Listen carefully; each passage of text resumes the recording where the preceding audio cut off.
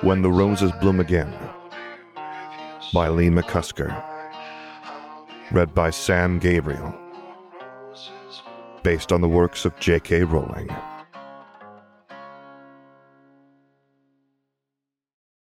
Chapter 37. The Battle of Warsaw. Although it was June, the Polish summer felt more like a warm spring in the northeast of the country. Not that the weather was of any concern to Harry, no. Grindelwald's forces would arrive soon, and having returned the very same day he had taken in Gautier's comrade, he had been preparing for this eventuality. As best he could, he had ensured that any attacking force wouldn't simply walk into Warsaw unopposed. Harry knew that it was almost inevitable that Poland would fall. Even Fedorov had not tried to encourage him otherwise. His task was to delay it, to put up a semblance of a fight.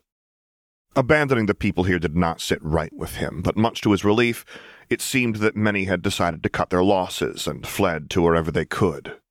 Evidently, the Poles felt the noose closing around them too, and they did not wish to be here when it tightened. The magical streets were now deserted, the shops boarded up for what good that would do. Little he suspected, but he was grateful for the absence of people whilst he went about his business. Still, he needed to be careful that no innocents were caught in the crossfire of what was to greet Grindelwald's men, and even more so because, according to Fedorov, the ICW were dispatching a token force to protect the Polish magical district. Harry was under no illusions that the force sent to oppose the Dark Lord would be successful in doing so. Just like him, they were merely here to delay, not to seek victory. They wouldn't be ready for such a push, not for some weeks yet. Already Harry felt like he was fighting an uphill battle, and until the gap between how ready the ICW and Grindelwald respectively was closed, dark days such as the one he faced now would continue. William had not expected to be called into action so soon after signing up, but having learned what was to transpire, it had been his group selected to assist with the defense of Poland. As explained by Moody, they were to arrive at the Polish ministry and meet with others that would be waiting for them. From there, they were to collectively come up with a plan to defend Warsaw, one that Moody had already told them would be fruitless. Checking the gray robes he had been issued to ensure he had everything he needed, he joined the rest of his team in the departure room, the mood within as dull as their garments. The gray, according to Moody, would help them blend in with the urban setting they would be fighting in, not that they would make much difference. There was little chance of victory coming, not that William had mentioned this to his family. Angelica and Charles were beside themselves with worry, and telling them that he would be heavily outnumbered would not have gone down well at all. Having been informed of this by Moody, it didn't fill William with confidence either, but he was needed here. He had seen some of the others that had volunteered, and if they were to be dispatched without further training, they would become nothing more than martyrs, victims of a needless bloodbath. Most didn't even have dueling experience, and those that did certainly needed to be brought up to standard before they were to see action. If truth be told, William was worried they never would be, and found himself hoping that the other countries opposing Grindelwald would have better offerings. He doubted it. Those who had fought in the previous war had most likely followed a similar path to the British that returned. They buried that part of their lives, choosing not to even speak of their experiences on the continent. As such, the generation that followed and the one that would need to fight now had not been prepared. William, along with the other lords, were different.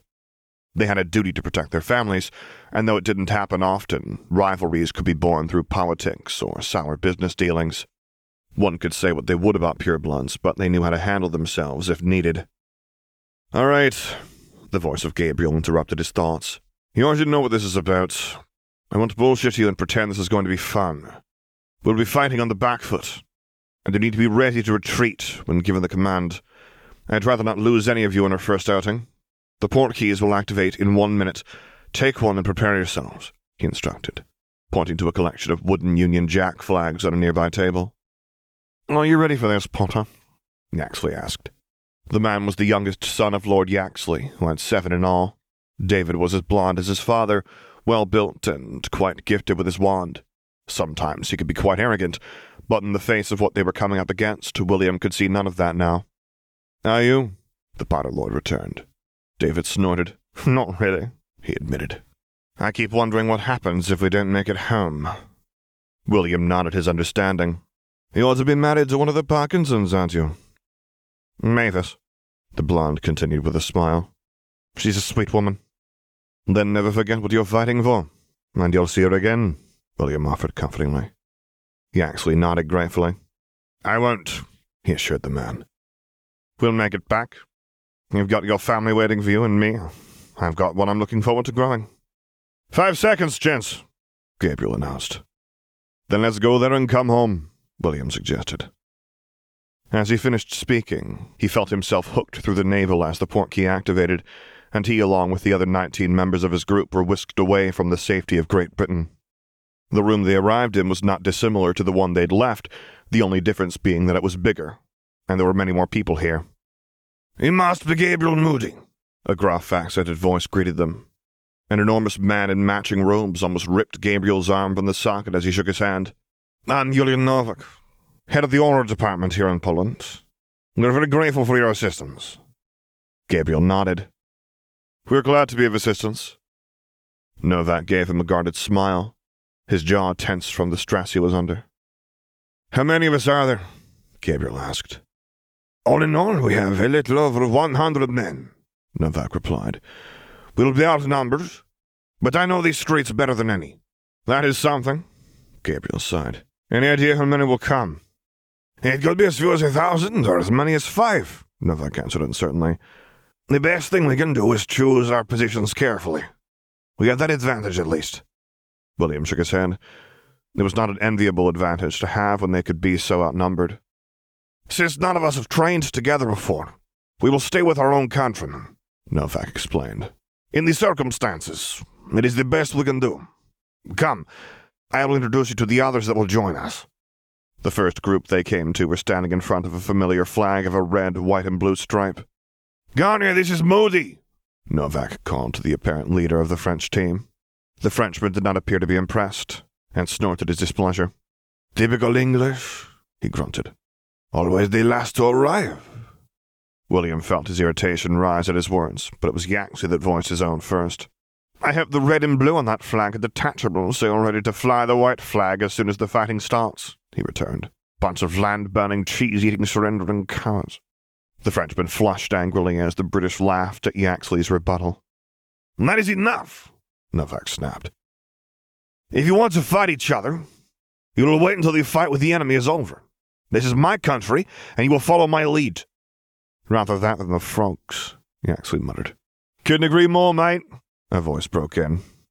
An overly tanned man approached, his white teeth exposed as he smiled cheerily, seemingly ignorant of the tense situation between the British and the French. "I'm Steve Harris. I'm one of the Aussies here, giving the Polish boys a hand." "Nice to meet you, Steve," Gabriel interjected. "And you, mate," Steve replied. "I already told you, Chuck. We won't be following the froggies. Not can do, I'm afraid." "You'll be following me," Novak huffed irritably. "And I told you my name is Julian." "No worries," Steve replied, holding his hands up placatingly. "Lighten up, fellas. It's not often we get a good fight like this." William decided the man was either an idiot or completely insane. Whichever it was, it had no place on a battlefield. "Anyway, we've got the Kiwis over there, and the Indians next to them," Novak informed them. "Is that all?" Gabriel asked. "No others have answered the call," Novak said disappointedly. "We will make do with what we have. Grindelwald will not take us so easily." William did not agree with the native, but he did not voice his thoughts. "So when do we head out?" Gabriel questioned. Novak shrugged. "There is no time like the present," he replied thoughtfully. "It will give us the time to dig in to where we can keep them back." "Then lead the way," Gabriel urged. Novak nodded and called the rest of the groups towards him. "When we leave the ministry, you'll find the streets to be empty," he explained. "We have suggested our citizens go into hiding, and our government has done the same. If it appears that we are going to be overwhelmed, our minister will be escorted out of Poland." "Why didn't he leave before?" William asked. Novak sighed deeply. "He's a stubborn man, but also a coward," he said frustratedly. "He thinks that he needs to prove that he can lead us during war." "Doesn't seem like he can," Harris chimed in. "No," Novak agreed. "But he will do what he wishes. Now, are there any questions before we leave?" When none spoke, he headed towards the door, gesturing for the other Poles to stay close to him. "Well, this is it, gents," Moody declared, seemingly unfazed by the prospect that they could all be dead within moments of leaving the warded area. "Let's do this." William said nothing, his hand reaching for his wand as he mentally prepared himself for what was to come, his thoughts unavoidably shifting to the wife and son that were waiting for him at home. Transporting 1,000 people proved to be quite the difficult task for Briseis. Having begun in Germany, the easy part had been getting them into Czechoslovakia, a country firmly under Grindelwald's control. The difficulty was getting them into Poland without being caught in a trap. With the measures recommended by the ICW, it was too risky to portkey or apparate in. Briseis had no doubt that his troops could fend off any force that would attempt to intercept them, but he risked losing men that way, and that was unacceptable. If necessary, he'd have no regrets in losing a few in battle, but not unnecessarily before the fighting had even begun. As such, they had been covertly crossing the border under the cover of darkness to not alert the Poles to their presence. Evidently this had been expected, and navigating their way between the Aurors patrolling the border had not been easy, but they had eventually made it, much to Briseis' relief. "Weber," he called when they were a safe distance from the Aurors looking out for them. "Inform Gellert that we will be attacking at dawn." The German nodded satisfactorily and vanished into the darkness. He would return across the border before seeking out their leader. "All right, you lot, get some rest," he instructed the rest of his large group. "By this time tomorrow, we will have some warm Polish beds to sleep in." His men murmured happily at the prospect, and Briseis too settled in for a few hours of sleep before the sun would rise, bringing bloodshed with it. Gellert was not nervous about what was to come. He had not allowed the ICW enough time to mount a force that could effectively combat his own, and he himself would ensure that no interference came from the northeastern border that separated Poland from the Russian-controlled lands and Lithuania. He didn't expect they would come to assist the Polish, but there was potential for them to implement a coup of their own in the chaos. He would not allow that. For days he had listened to the jeering sent back and forth between the Polish and Russian Aurors on opposing sides, the relationship between the two countries tense and volatile. If the Russians could be trusted, perhaps Gellert would have used this to his advantage and provoked a confrontation between the two. However, he did not wish to make an enemy of Russia, not yet at least. His army needed to expand considerably before he was ready to tackle such a vast land.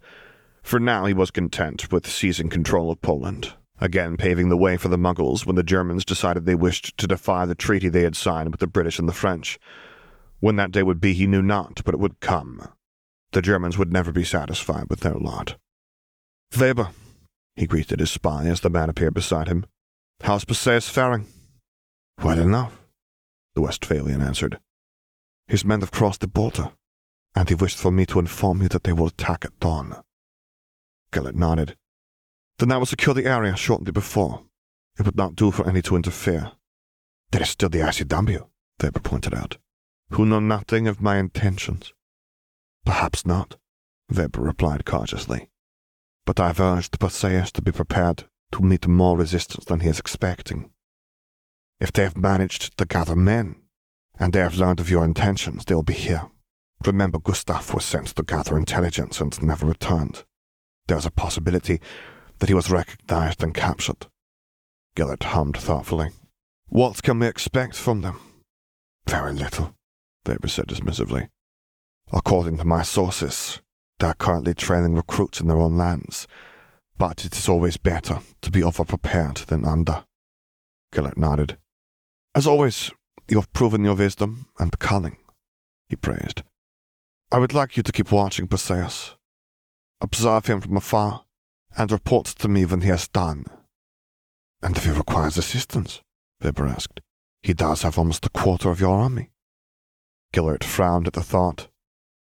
"That too," he agreed. "I will remain here, ensuring that no attempt to interfere is made." Weber nodded before vanishing with a gentle pop.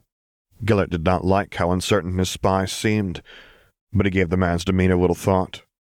Weber was paranoid by nature, and for him to urge caution was to be expected. Briseis would be fine carrying out his task. He had more than enough men to do so, and he was no fool. Any resistance met would be crushed, and within only a matter of hours, Gellert would have another country to add to his growing list of territories. For the past hours it had been quiet. A little before midnight, Harry had been concerned by the sudden arrival of a large group of wizards, only to hear British voices amongst them.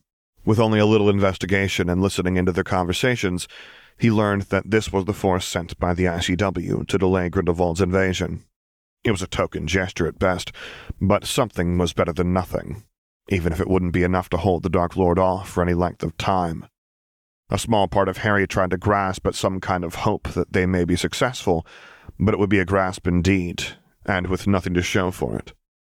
Harry knew, as did everyone else, that the efforts here would only bear fruit for Grindelwald, something that only became more real as the sun began to rise and he spotted a much larger group converging onto the magical district of Warsaw.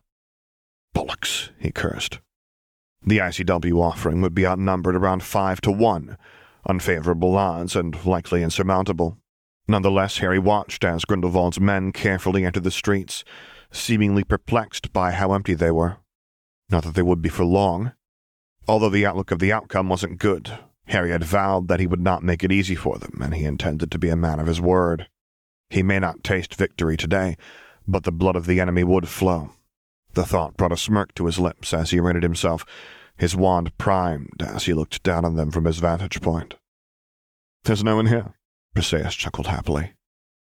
He had been prepared for battle, had envisioned himself leading his men to a great victory, but there was not a soul in sight. He was relieved, but there was a hint of disappointment that he couldn't ignore. He had expected that the Polish Aurors would offer some resistance at least. Perhaps the government had already decided to surrender to Gellert? Perseus frowned at the thought. If that were true, wouldn't the minister be here to do so officially? He shook his head. None knew he and his men were coming, so it made sense that the minister or a representative would be absent. But where was everybody else? "Why are these shops boarded up?" one of his men asked. And that was a good question. "They knew we would be coming. They just didn't know when," Perseus answered confidently. "Well, let us not waste any time. Let's search the area and settle in. I'm sure they'll come to offer their surrender soon enough."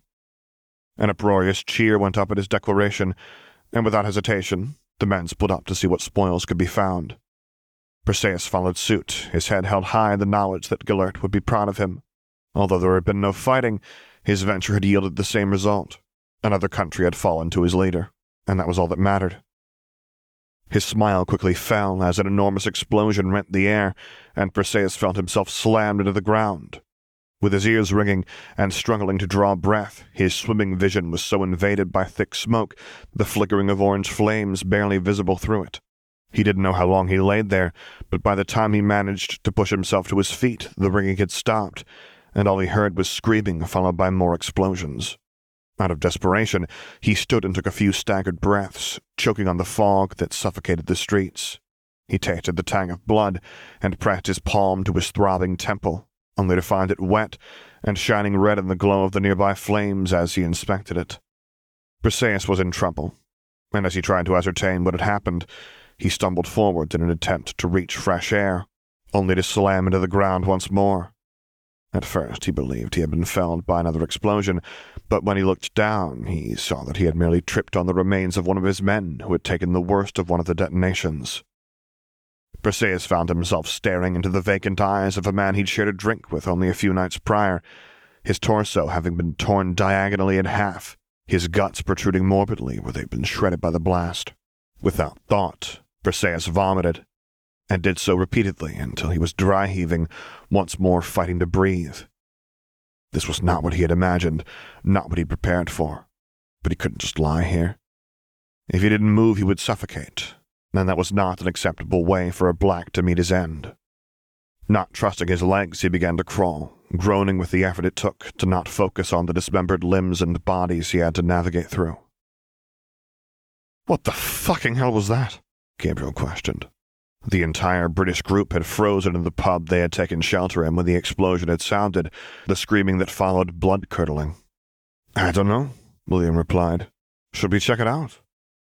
Gabriel nodded before cutting a spy hole in the door.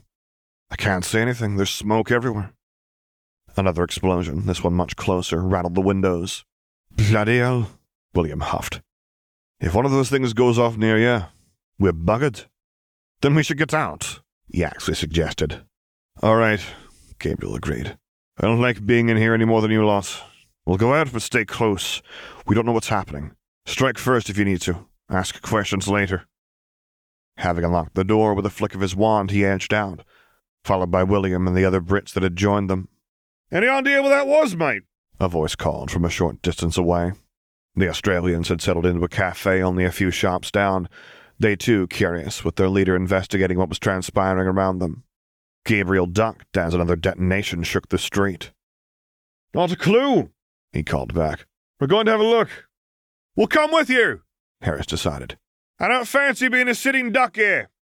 Gabriel shrugged, and they waited for the Australians to reach them, the sound of screaming yet to cease. "You don't think our lot have copped it, do you?" Harris asked. Gabriel shook his head. "No, we're under strict instructions not to," he reminded his counterpart. "No fighting unless necessary.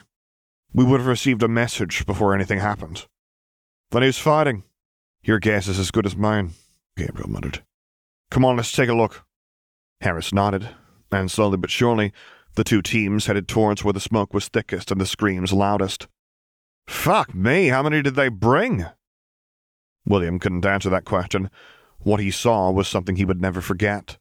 Everywhere he looked, people were running in all directions, the chaos provoking a sense of panic in Grindelwald's men as they tripped over their fallen comrades. "What are we waiting for? Let's get them mopped up," Harris commanded. "No, wait!"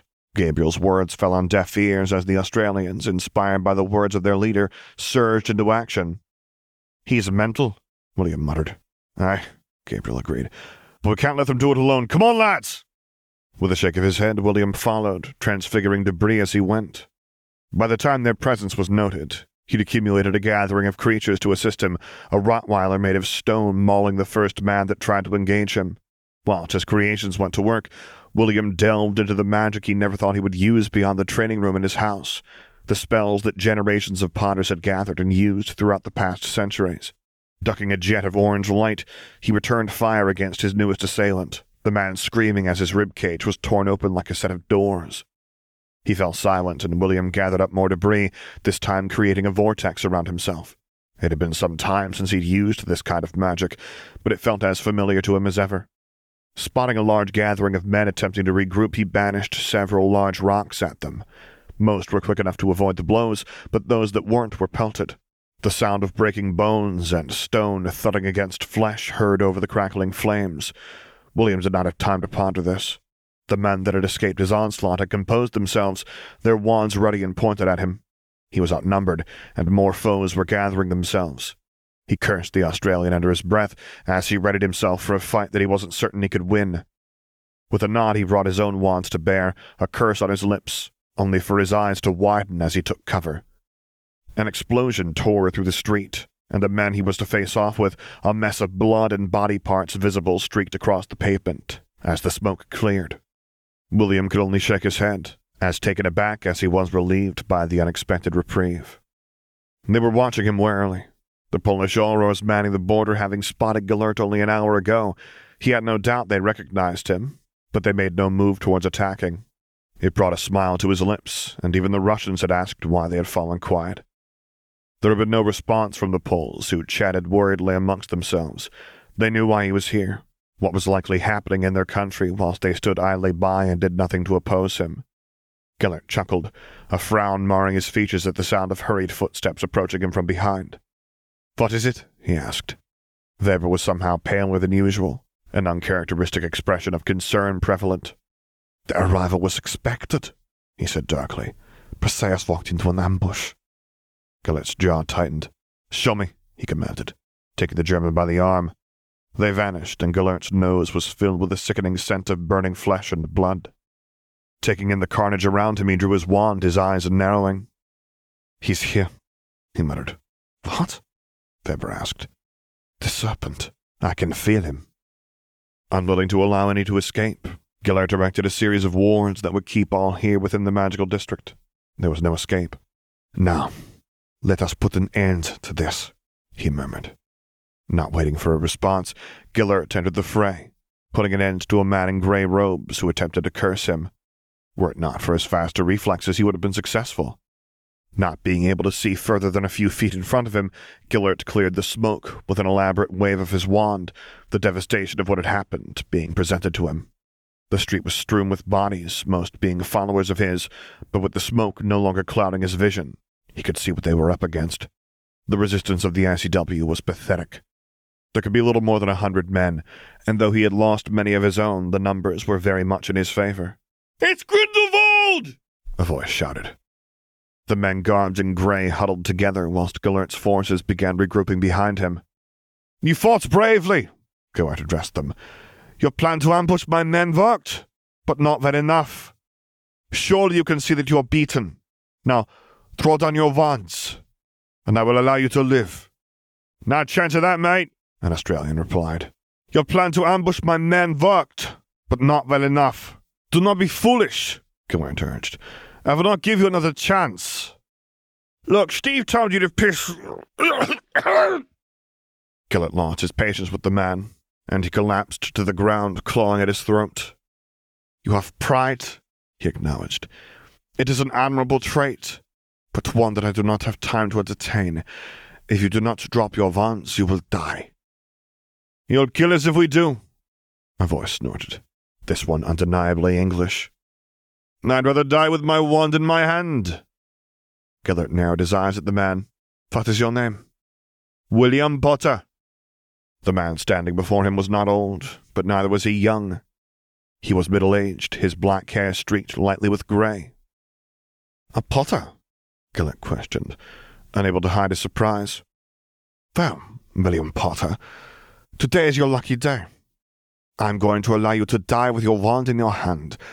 You and I will duel, and if you win, I will allow you and your men to leave." William shook his head. "You will let them go and then we fight," Gelert chuckled. "You're in no position to negotiate, and my generosity has worn thin. You will either fight me, or you will die where you stand." William nodded. "Up yours," he spat. Gelert felt his anger rise at the defiance, and struck out with his wand once more, but paused as a warm rush of wind blew past him. Before he could react, something slammed into the ground, and a green fire erupted between him and William Potter, forcing both men back several feet. "I know it's you!" Gelert roared. "Show yourself!" Both groups on the opposing sides of the flames appeared to be confused, until a figure emerged from the fire, his wand drawn as he stared fearlessly at Grindelwald. "You will let these men return to their families," the serpent said calmly. Gelert laughed. "I do not think I will," he replied. "They have attacked my followers, and defied me when I showed mercy." "Something that you are guilty of," the serpent returned. "You have the opportunity to save the life of the rest of your men, and yet you choose for them to die instead." Gelert narrowed his eyes thoughtfully at his foe. "You are in no position to make threats." The serpent smirked. "Gentlemen," he said, turning his attention to the ICW men, "you will return to the other side of the magical district, where you will leave." "Not a chance, lad," the British leader snorted. "We won't leave you to face them alone." Gelert laughed once more. "You see, serpent, the fools do not wish to be saved," he mocked. "Why don't you leave? And you and I will settle our differences another day." The serpent shook his head. "It seems we have reached an impasse." "There's no impasse, my dear boy," Gelert denied. "You and yours have been defeated. I will make the same offer to you I did them. Drop your wand, and I will allow you to live." The serpent pondered the stipulation before nodding.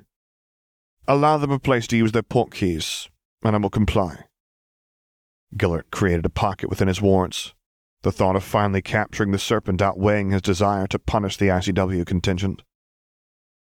"The building behind them," he said simply. "I would urge them to be quick about it before I change my mind." "Go," the serpent instructed, turning towards the few dozen men that remained of the ICW fighters. Reluctantly they did so, and Gelert felt himself filled with glee. "Now, for your end of the deal." Harry glared balefully at Grindelwald. He hadn't expected the man would show, let alone arrive in time before the ICW fighters had taken their leave. What kind of idiot would engage a force that outnumbered them so significantly in such a way? It was foolish and left them in the vulnerable position they faced now. Much to his relief, the man leading the British group seemed to have taken the strong hint that Harry knew what he was doing and led them away, some more reluctantly than others. Whomever it was that had stood against the man before him now had shown courage, but it would have likely ended badly. Grindelwald perhaps would have kept to his word and allowed them to leave, but Harry didn't think so. He gained nothing from defeating a single man that held no meaning to him. With Harry, however, it was different. Grindelwald had not been able to deny himself the chance to kill him, even if it did mean the others would go free. "I'm waiting, serpent." Grindelwald broke into his thoughts, the man becoming impatient. Having given the ICW force enough time to bid them retreat, Harry complied and threw his wand at Grindelwald's feet, a smirk tugging at his lips as the man bent down to retrieve it. As he did so, Harry unleashed a loud hiss and clapped his hands. The flames behind washed over him and crashed towards Grindelwald and his forces, causing the Dark Lord to spring into action. His attempts to rebuff the emerald flames failed, but it was not the fire that would hurt him directly. Such a spell would take more time than Harry had in the moment, but it would certainly offer the needed distraction. "Come on, move your arse, lad," the British leader called, having not made his exit when instructed. He was hanging out of the doorway of the building, his hand outstretched. Harry cursed under his breath in irritation, vanishing in a plume of smoke as several dozen spells were sent his way. He plowed into the Brit, sending the man sprawling into the entranceway of what appeared to be a pub. "Activate them, then!" Harry commanded, taking note that the leader was not the only one that remained behind. The leader grabbed hold of his wrist just as the entire front wall of the pub imploded, and the group were whisked away from the Dark Lord and his many followers that remained. Gellert was furious. The flames that plowed toward him were nothing more than a smokescreen, a diversion so the serpent could once again escape his grasp. With a roar of unbridled anger, he leveled his wand toward the building he had so graciously provided for the ICW men to leave, the front of the pub being reduced to rubble. Serving to anger him further, the wand of his foe vanished before his eyes, but he did not have time to focus on that. Several shouts of panic filled the air, and Gellert turned to see the mutilated bodies of his fallen warriors standing, their eyes glowing an eerie green. "What is this?" Weber asked worriedly from beside him. Before Gellert could answer, the dead began to hiss, and large snakes began to erupt from their mouths. Immediately his men set to work destroying them, and Gellert could only clench his jaw until the last of them was eviscerated. He had been duped, the serpent demonstrating his lack of honor. "Have the dead gathered and burned," he instructed Weber. "There's Perseus." "I do not know." "Then find him!" Weber slinked off to carry out his instructions, and Gellert surveyed the devastation around him. He had lost many men, those leading them having become complacent, their arrogance knowing no bounds. "Fools," he muttered. His campaign here may have been successful, but it came at a much higher cost than he was willing to pay. He had thought a show of strength would deter any resistance, but he had not considered the stubbornness of his enemies. The same mistake would not be made again. "I found him, Gellert," Weber announced as he approached. "He is not in a good way." "But is he alive?" Weber nodded. "Take me to him." Weber led him to where the injured were being gathered into a prone figure, his dark hair thick with blood that was spilling from a deep gash near his temple. "I'm sorry, Gellert," Perseus wheezed. "We thought no one was here." Gellert was angry, but seeing the young man in such a state, he knew that Perseus had been punished enough. "We were victorious, Perseus," Gellert replied, giving his hand a squeeze. "That is all that matters. We make mistakes, and we learn from them." Perseus was not the only one who had made an error today. "It won't happen again," the younger man vowed. "See that it doesn't. Now, focus on getting better. Our journey has only just begun." Perseus nodded, and Gellert turned away, trying to find something positive to focus on. Victory had come at a high cost, but it had come nonetheless. It was a bittersweet realization, but it was all he had. Until he claimed the life of the serpent, of course. Harry and the British men that he had absconded with crashed to the ground in a crumpled heap, the former pushing himself to his feet and drawing his wand immediately. "Where are we?" he asked. "Take it easy, lad. We're in Britain," the leader assured him. "My name is Gabriel Moody." "Moody?" Harry asked, surprised. "You've heard of me? The name's familiar." Moody grinned, and Harry released a deep breath. "Why didn't you bloody leave when you had the chance?" he sighed. "We don't leave one of our own behind," Moody answered. "You're British, aren't you?" Harry nodded, and Moody grinned an all-too-familiar grin. "Told you he was one of us," a voice interjected. "Well, I suppose you're not always wrong," Moody chuckled. Anyway, it was the least we could do. None of us would have made it out of there if it wasn't for you. The other British men nodded their agreement, but Harry waved them off. What a bloody mess. Aye, Moody agreed. We weren't expecting so many. And we wouldn't have ended up where we had if it wasn't for that insane Australian, Yaxley added. Well, he's dead now, another muttered. And Harry couldn't hide his surprise at seeing William Potter here, a gesture the Potter Lord did not miss. We made it home, that's the main thing, Moody declared. And we didn't lose any of us. We were lucky, William pointed out. If it wasn't for this young man. The serpent, Yaxley broke in once more. I've heard of him. I'm surprised none of you lot have. He's a hit wizard. William's eyes widened, and he scrutinized Harry closely. Then we should be grateful he was there, Moody declared. You're crazier than my old granddad, and he's out of his damned mind. Harry shook his head.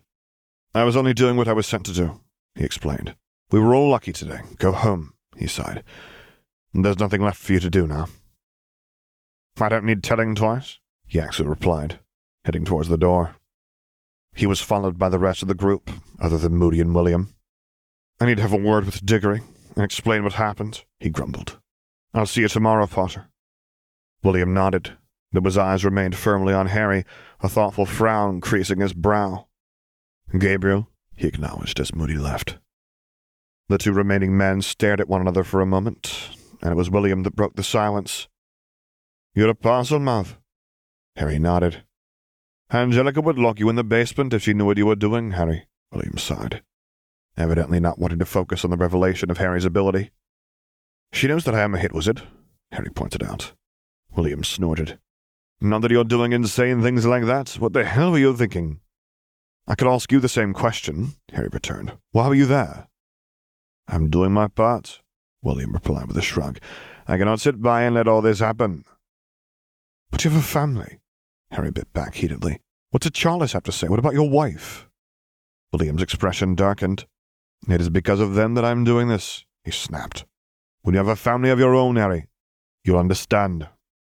His final words were not given in anger, but as William took his leave from the room, Harry felt the sting of them more than he did the sad expression of the man. It wasn't as though the Potter Lord knew any better, but Harry could not ignore the hurt, nor the yearning he felt to correct his great-grandfather. I'm Harry Potter, he whispered to himself. A truth that only he and few others knew of, and one of them the ones that it would truly matter to.